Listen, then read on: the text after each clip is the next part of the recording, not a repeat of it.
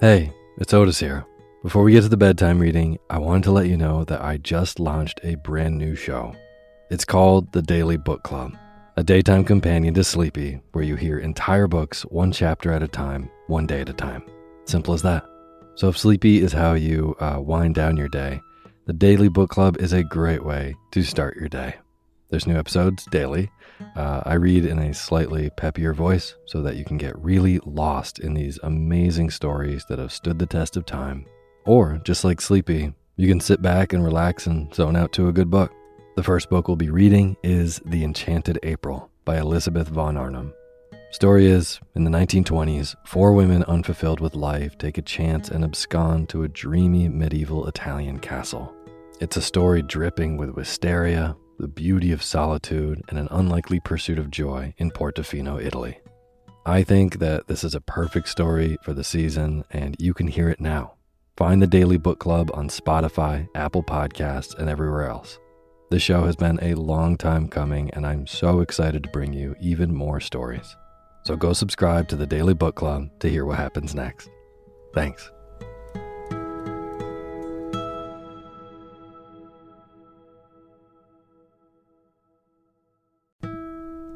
This episode of Sleepy is proudly sponsored by ButcherBox. If you've listened to Sleepy for a while, you know that I love good food, eating well, and treating my body right so that I can take on my days. Well, ButcherBox helps you do exactly that. They deliver super high quality, 100% grass-fed beef, free-range organic chicken, crate-free pork, and wild-caught seafood right to your door.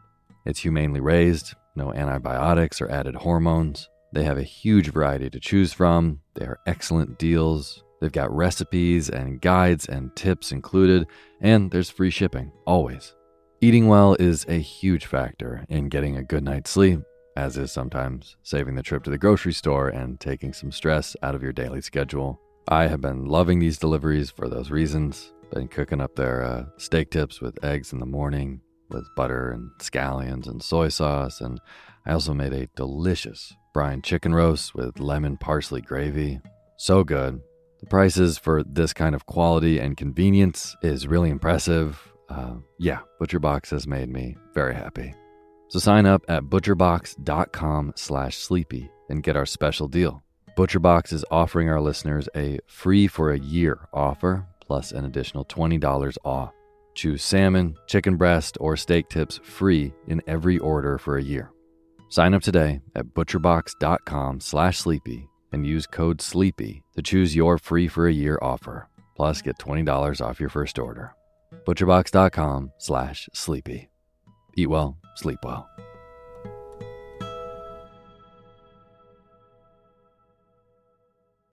When you need mealtime inspiration, it's worth shopping Kroger, where you'll find over 30,000 mouth-watering choices that excite your inner foodie. And no matter what tasty choice you make, you'll enjoy our everyday low prices, plus extra ways to save, like digital coupons worth over $600 each week. You can also save up to $1 off per gallon at the pump with fuel points. More savings and more inspiring flavors make shopping Kroger worth it every time. Kroger, fresh for everyone. Fuel restrictions apply. Hey, my name's Otis Gray, and you're listening to Sleepy. A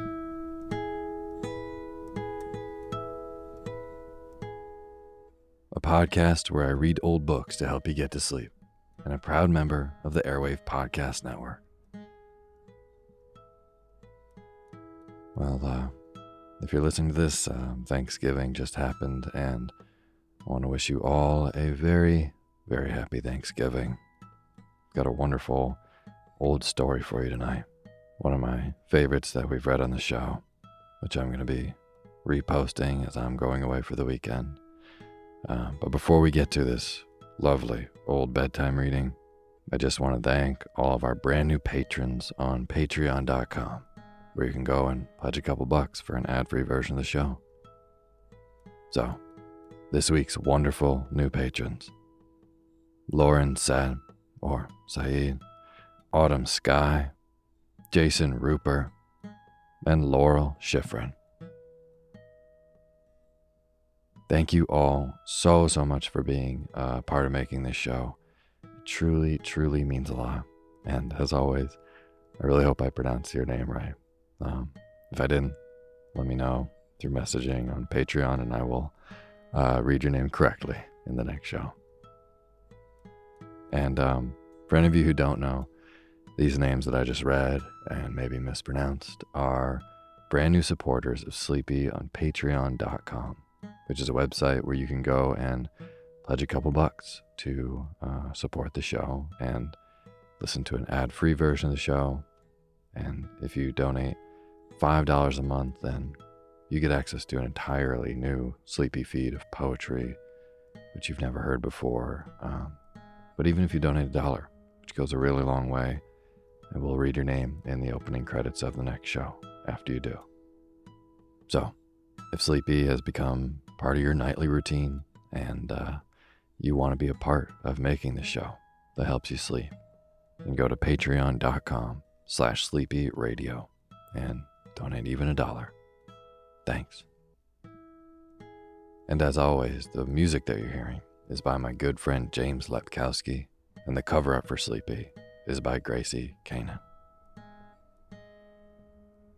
And tonight, I'm going to be reposting a older episode that I really, really love, which is In the Court of King Arthur by Samuel E. Lowe. I'm going away on a little post-Thanksgiving expedition, and I figured this is the time where during the holidays you watch old movies kind of in succession, like Lord of the Rings, Star Wars, and what was I watching? Oh yeah, yesterday on Thanksgiving, where I was eating with my family, we had on the background all of Wallace and Gromit on a loop, and what a wonderful thing to have in the background. Anyways, In the Court of King Arthur just seems like an appropriate thing for this season, as we are about to go into December Christmassy mode and read some Dickens and more Christmassy stuff. King Arthur felt like an appropriate thing to read right before them. So, tonight, I hope you can sleep soundly to this old, snoozy reading of In the Court of King Arthur by Samuel E. Lowe. And now is the time for you to fluff up your pillow, just how I like it. Feel yourself melt into your bed. Get real comfortable. Close your eyes. And let me read to you.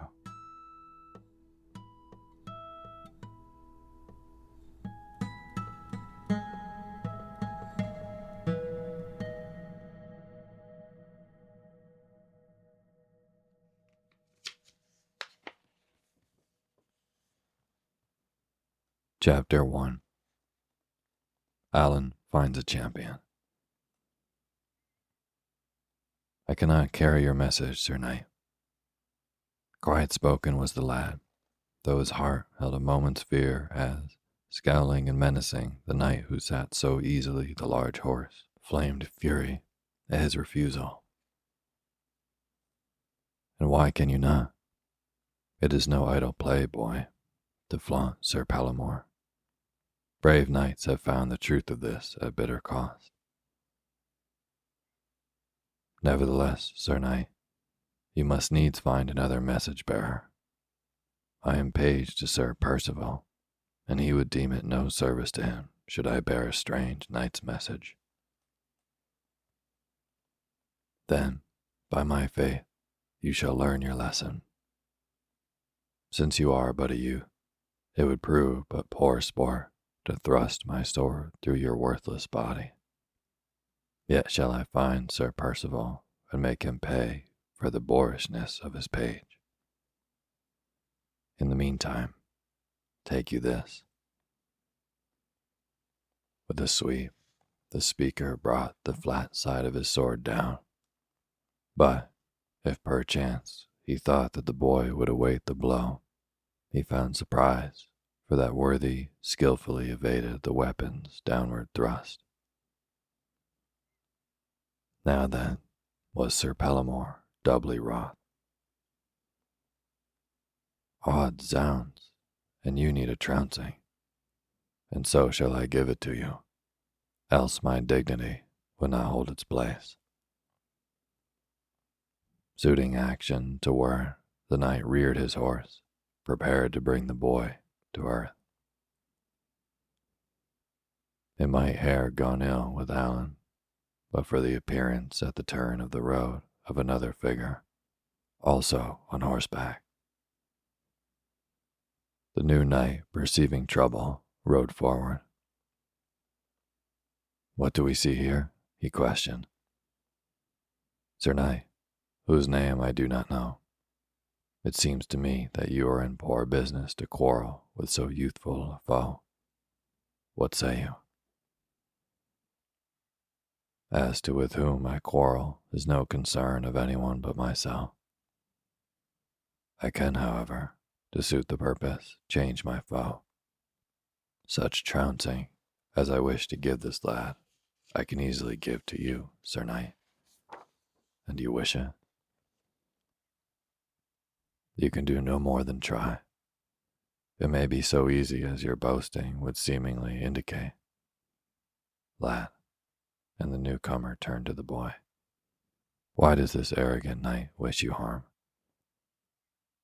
"He would have me carry a message, a challenge to Sir Kay, and that I cannot do, for even now I bear a message from Sir Percival, whose page I am but yesterday become. And I must hold true to my own lord and liege." True words and well spoken. And so for you, Sir Knight of the arrogant tongue, I hope your weapon speaks equally well. Prepare you, sir. Sir Palamore laughed loudly and disdainfully. "I call this great fortune which brings me battle with you, sir, who are unknown, but who I hope none the less are a true and brave knight." The next second, the two horses crashed together. Sir Palamore soon proved his skill. The unknown, equally at ease, contented himself with meeting onslaught after onslaught, parrying clever thrusts and wicked blows. So they battled for many an hour. Allan, the boy, with eyes glistening, waited to see the outcome of the brave fight. The unknown, his champion, perhaps would need his aid through some dire misfortune, and he was prepared. Now the unknown changed his method from one of defense to one of offense. But Sir Palamore was none the less skillful. The third charge of his foe he met so skillfully that both horses crashed to the ground. On foot, the two men then fought, well and long, until, through inadvertence, the unknown's foot slipped, and the next moment found his shield splintered and sword broken. "Now then, by my guardian's say, you are truly vanquished," Sir Palamore exclaimed exultantly. "Say you so?" But the unknown had already hurled himself, weaponless, upon the seeming victor, and seizing him about the waist with mighty strength, hurled him to the ground. And even as the fallen knight, much shaken, prepared to arise, lo, Merlin the wizard appeared and cast him into a deep sleep. "Sire," the wizard declared, "do you indeed run many dangers that thy station should not warrant? And yet, I know not whether we, your loyal subjects, would have it otherwise." Now Allan, the boy, realized he was in the presence of the great king He threw himself upon his knees. "Rise, lad," said King Arthur kindly. "Sir Percival is indeed fortunate to have a page who, while so young, yet is so loyal. So shall we see you again, kind Merlin." And the king turned to the wizard. "Awaken you this sleeping night, whose only sin seems an undue amount of surliness and arrogance, which his bravery and strength more than offset." Now Sir Palamore rubbed his eyes. "Where am I?" he muttered drowsily. Then, as realization came, he sprang to his feet. "Know you then, Sir Palamore," said Merlin, "he with whom you fought is none other than Arthur, the king?" The knight stood motionless, dumbfounded, but only for a moment. "If so, then am I prepared for such punishment as may come. But be it what it may, I can say this, that none with whom I fought has had more skill or has shown greater bravery and chivalry. And more than that none can say." And the knight bowed low his head, humbly and yet with a touch of pride. "Thou art a brave knight, Sir Palamore, and to us it seems that aside from a hasty temper, thou couldst well honor us by joining the knights of the Round Table. What sayest thou?" "That shall I gladly do. And here and now I pledge my loyalty to none other than Arthur, King of Britain, and to my fellow knights.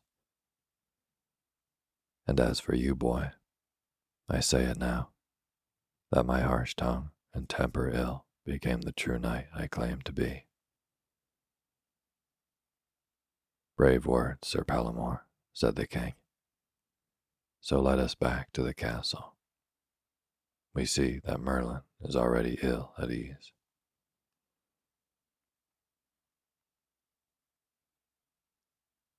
Chapter 2. Alan Goes Forth. So then the four, the good king Sir Palamore, Merlin the wizard, and Alan, page to Sir Percival, came to the great castle of Britain's king. Arthur led them into the great hall, in which were placed many small tables, and in the center of them all was one of exceeding size and round. Here was to be found a place for Sir Palamore, but though the king searched long, few seats did he find which were not bespoken. Yet finally he found one which did well for the new arrival. "Here then shall you find your place at the Round Table, good knight," said the king, "and we trust that you will bring renown and honor to your fellowship, succor to those who are in need, and that always will you show true chivalry. And we doubt not, but you will do all of these." Sir Palamore bowed low his head, nor did he make reply, because within him surged a great feeling of gratitude. The king turned away, and Merlin followed him to the upraised dais. So now the two seated themselves and joined in earnest talk. At the door, Alan had waited, for he would not depart until his majesty had seated himself. A strange gladness was in the boy's heart, for had not his king fought for him? Here in this court, he too would find adventure.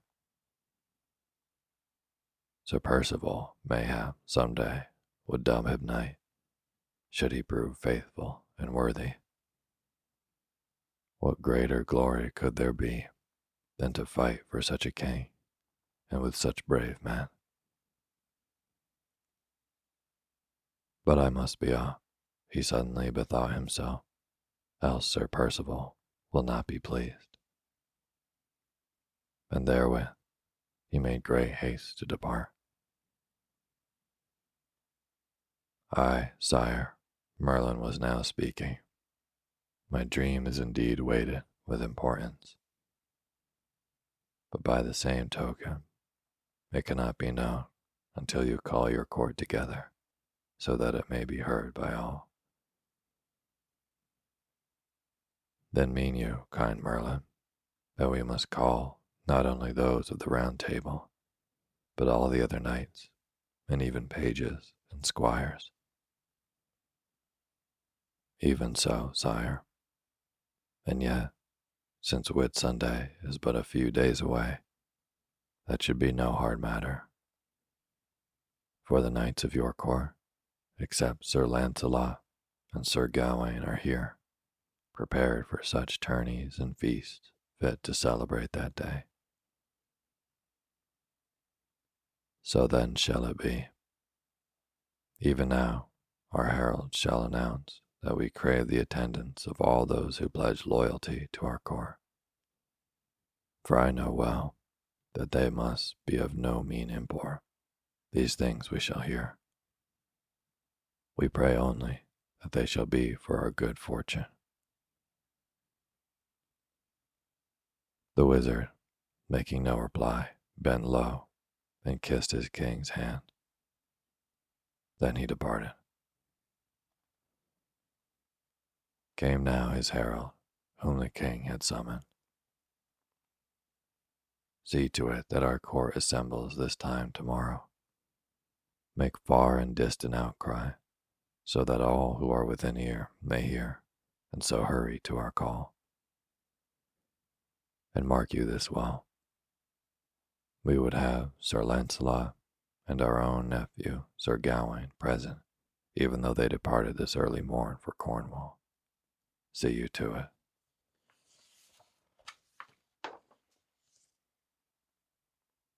Swiftly, the herald made for the door to carry out the commands of his king. But even as he reached it, Arthur called again to him. "We have a fancy, good herald. We fain would have you follow. Ask then Sir Percival to let us have the services of his page, who seems a likely youth, and bid this youth go hence after the two absent knights, Sir Gawain and Sir Launcelot, and give to them our message, beseeching their return. Tell not the boy it is we who have asked that he go." "It shall be done as you will, sire," replied the herald. No surprise did he show at the strangeness of the king's command, for long had he been in his service, and well he knew the king's strange fancies. Sir Percival gave ready consent when found, so when the boy had returned from the errand forspoken, the herald announced that he must hasten after the two knights and bid them return. "And by my faith, lad, you have but little time, and you must speed well. For tomorrow, at this time, is the conclave called, and the two knights are already many miles on their journey. Take you this horse, and hasten." Then, as the eager youth, quick-pulsed, made haste to obey, the herald added in kindly voice, "It would be well could you succeed, lad, for it is often true that through such missions newcomers prove future worthiness for knighthood." "I thank you greatly for your kindness," replied the boy.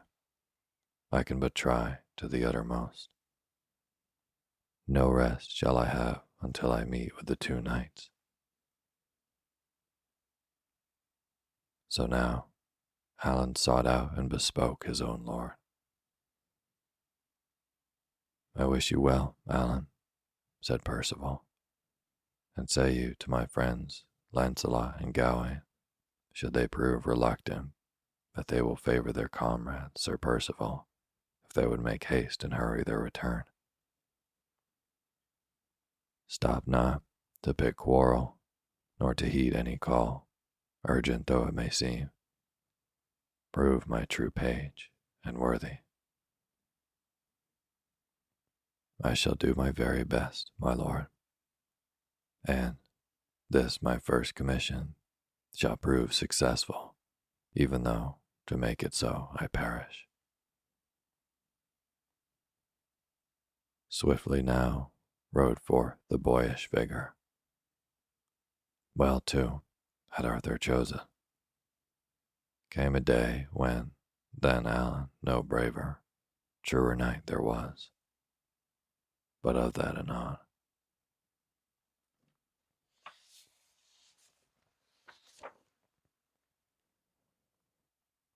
Chapter 3. A Combat. Good Launcelot, I trust that good fortune shall be with us, and that our adventures be many, and the knights we meet bold and brave. Of that, Gawain, we need have no fear, for adventure ever follows where one seeks, and often enough overtakes the seeker. Let us rather hope that we shall find Sir Tristram and Sir Dinadian, both of Cornwall. For myself, I would joust with Sir Tristram, than whom braver and bolder knight does not live. And as for me, spoke Gawain, my anxiety is to see Mark, the King of Cornwall, and tell him to his face that I deem him a scurvy hound, since he promised protection to Beatrice of Banisar as she passed through his lands and yet broke his promise, and so holds her for ransom. And there shall I help you, dear Gawain, for bitterly shall Mark rue his unknightly act. Shall I even wait for my event with Sir Tristram until your business is done? Aye, and gladly will Sir Tristram wait, I wot, if he deems it honor to meet with Sir Launcelot de Lake. For no knight there is who doth not know of your prowess and repute, Sir Tristram least of all. Kind words, Gawain, for which I thank you. Yea, if I mistake not, yonder adventure seems to wait, and we but a little more than 20 miles from our gates. Ahead of them, and barring their way, were 10 knights. Launcelot and Gawain stopped not a moment their pace, but rode boldly forward. And wherefore do you, strange knights, dispute our passage? Asked Sir Gawain. Safely may you both pass, unless you be gentlemen of King Arthur's court, quoth the leader, who stepped forward to answer.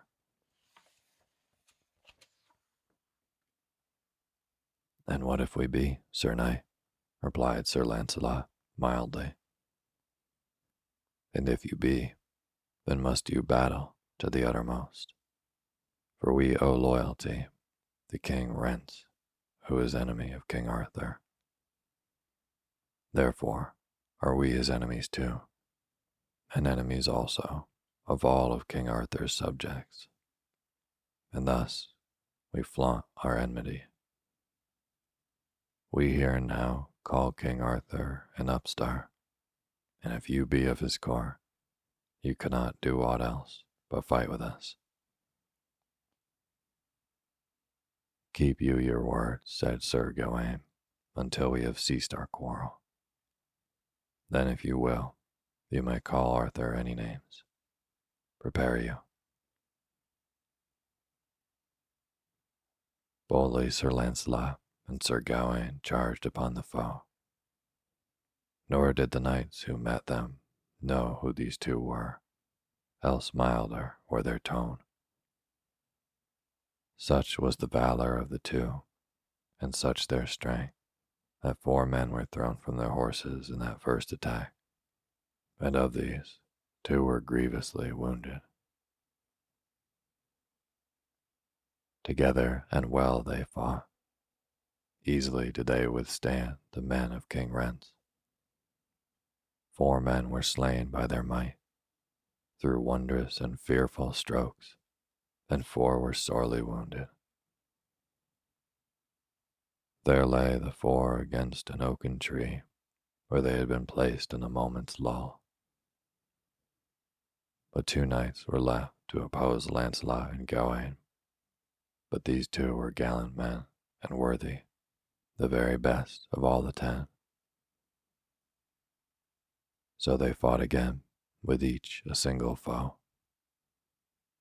Hard pressed were the 2 men of King Rents, yet stubbornly they would not give way. And as each side gave blow for blow, so each called for Arthur, for Rents, whichever the case may be. Many hours they fought, until at last Sir Lancelot, by a powerful blow, crashed both foe and foe's horse to the ground. And as the other would further combat, though exceedingly weak, Sir Lancelot, upraised lance in hand by a swift stroke, smote sword from out of his weakened grasp. Thou art a brave knight, friend, and having fought so well, I ask no further penance but this, that you do now declare King Arthur no upstart. I care not for your enmity, but I will abide no slander. So must I then declare, since you have proven better man than I, declared the conquered knight. And for your leniency, I owe you thanks. Wherefore then, to whom am I grateful? I pray your name. That I shall not tell until I hear your own, replied Lancelot. I am known as Ronald de Lisle, the other replied in subdued tone. Truly and well have I heard of you as a brave knight, was the reply. And now I know it to be so. I am Sir Lancelot de Lake. Then indeed is honor mine and glory too, for honor it is to succumb to Sir Lancelot. But now both heard the voice of Gawain. Weak had he grown, but weaker still his foe. Gawain had brought the other to earth, at last with swift and mighty blow, and such was the force of his stroke, the fallen man could not rise, although he made great ado so to do. So must I yield, this knight declared. Now will I admit Arthur no upstart, but though I die for it, I declare no greater king than Rents ever lived. By my faith, your words are but such as any knight must hold of his own sovereign prince. I cannot take offense at brave words, Sir Knight. Now, give me your name, for you are strong and worthy. I am Marvin, brother of him who fought with your comrade, and never have we met bolder and greater knights. I am Gawain, and he who fought your brother is none other than Lancelot. Then truly have we met no mean foes, replied the other. Conquered and conquerors now turn to make the wounded as comfortable as they well could be. After which, our 2 knights debated going on their journey, or tarrying where they were until the morn. Let us wend our way until we find fit place for food and rest. There can we tarry, so spoke Launcelot, and the other agreed. Then they took leave of Sir Marvin and Sir Ronald, and so on their way. Not many miles did they go, however, before they found suitable place. Late was the hour, and weary, and much in need of rest were the two knights. So they slept while, half his journey covered, Allen sped forward, making fast time, because he was but light of weight, and his horse exceedingly swift.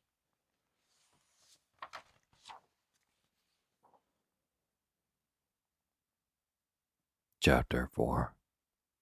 Allen meets the knights.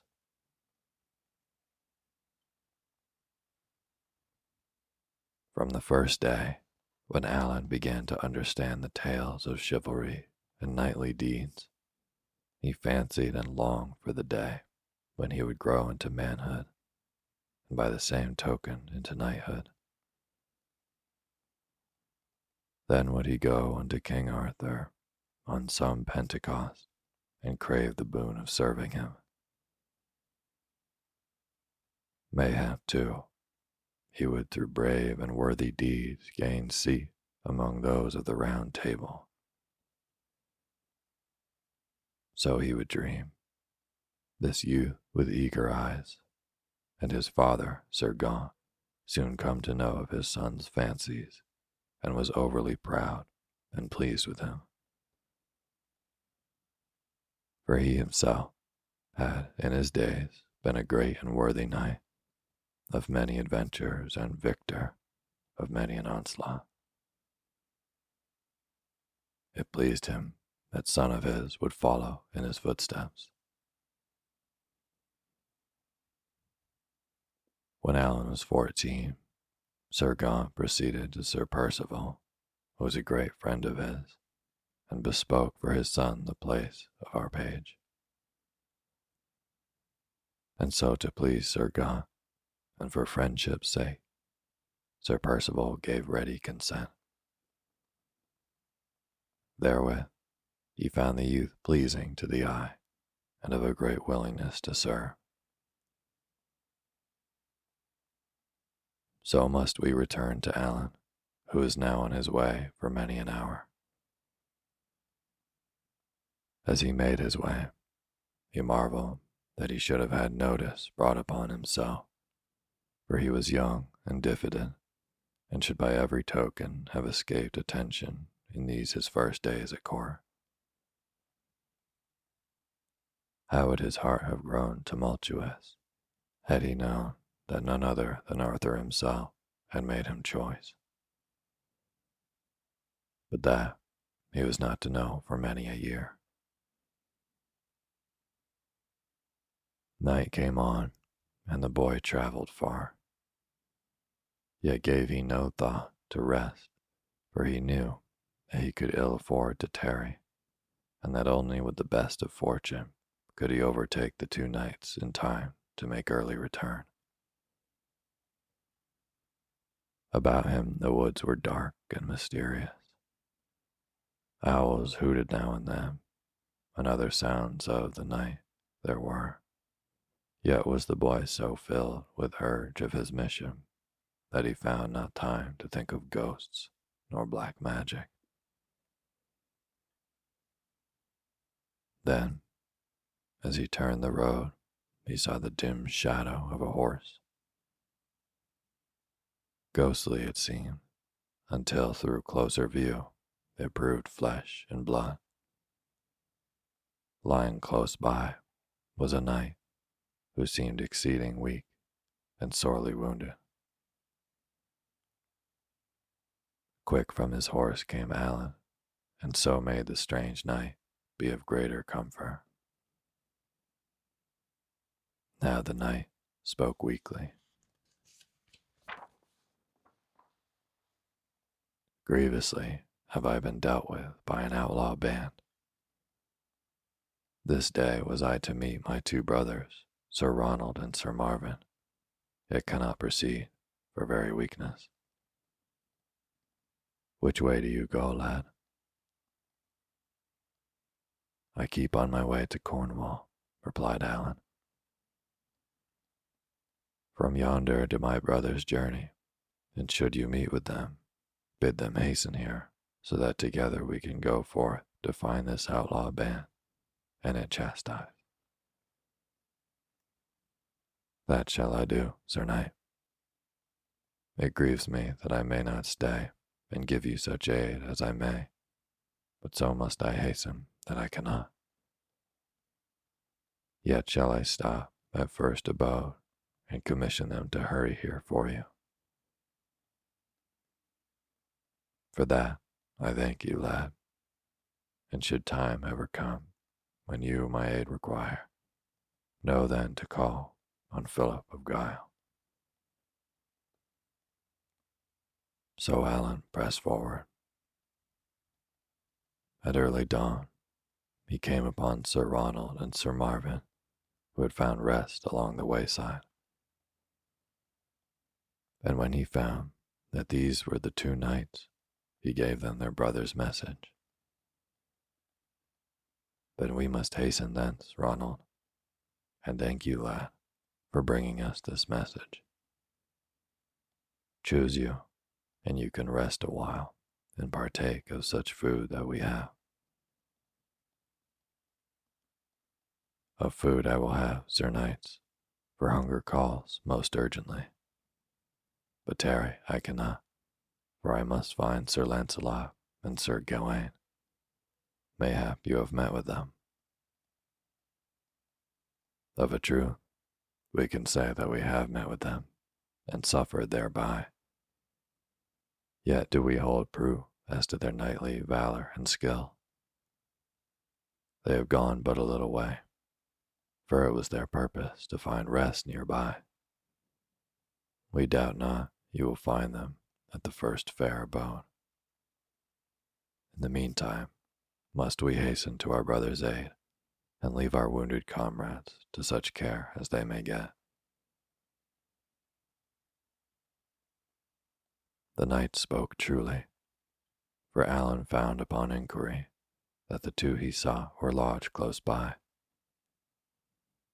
Boldly the boy called, now for Sir Launcelot, now for Sir Gawain, but both were overtired and of great weariness, and it took many minutes before at last Sir Launcelot opened wide his eyes. And who are you, boy? For he knew him not.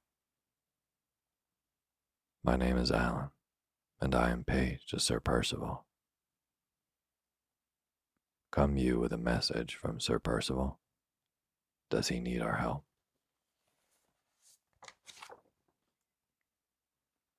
Nay, sir. Rather do I come with a message from the court, the herald of which sent me urging you and Sir Gawain to return before sundown, for a great conclave is to gather which the king himself has called. Awaken then, thou sleepy knight, Sir Launcelot called to his comrade, who had not stirred. It were a pity that all this must be told to you again. Sir Gawain now arose, rubbing his eyes still filled with sleep. To him, Allan repeated his message. What say you, Gawain? Shall we return? As for me, replied Sir Gawain, I would say no. What matter if we are or are not present? Already we are late for our present journey's purpose. So say I, let us not return, but rather ask this youth to bespeak for us the king's clemency.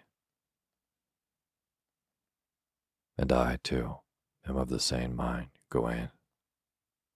So, lad, Sir Launcelot turned to the boy and spoke kindly. Return you to the court, and give them our message.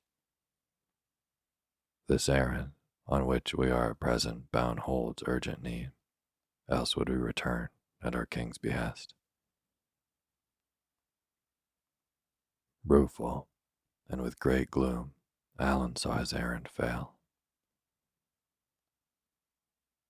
Kind sirs, Sir Percival bid me bespeak for him as well, and ask you, as true comrades, to make certain to return. Furthermore, my knights, this, my first mission, would be unfortunate if it did not terminate successfully. So I pray you that you return. Loud and long, Sir Launcelot laughed, and yet not unkindly, while Sir Gawain placed hand upon the boy's shoulder approvingly. By my faith, Launcelot, we can do no more than return. That Percival speaks counts for much, but this youth's honor is also at stake. The light of laughter played in the speaker's eyes. Yes, said Sir Launcelot, let us return. It would be pity to send this lad back after his long journey without success. So then, to our horses, and let us make haste. The hours are few, and the miles are many.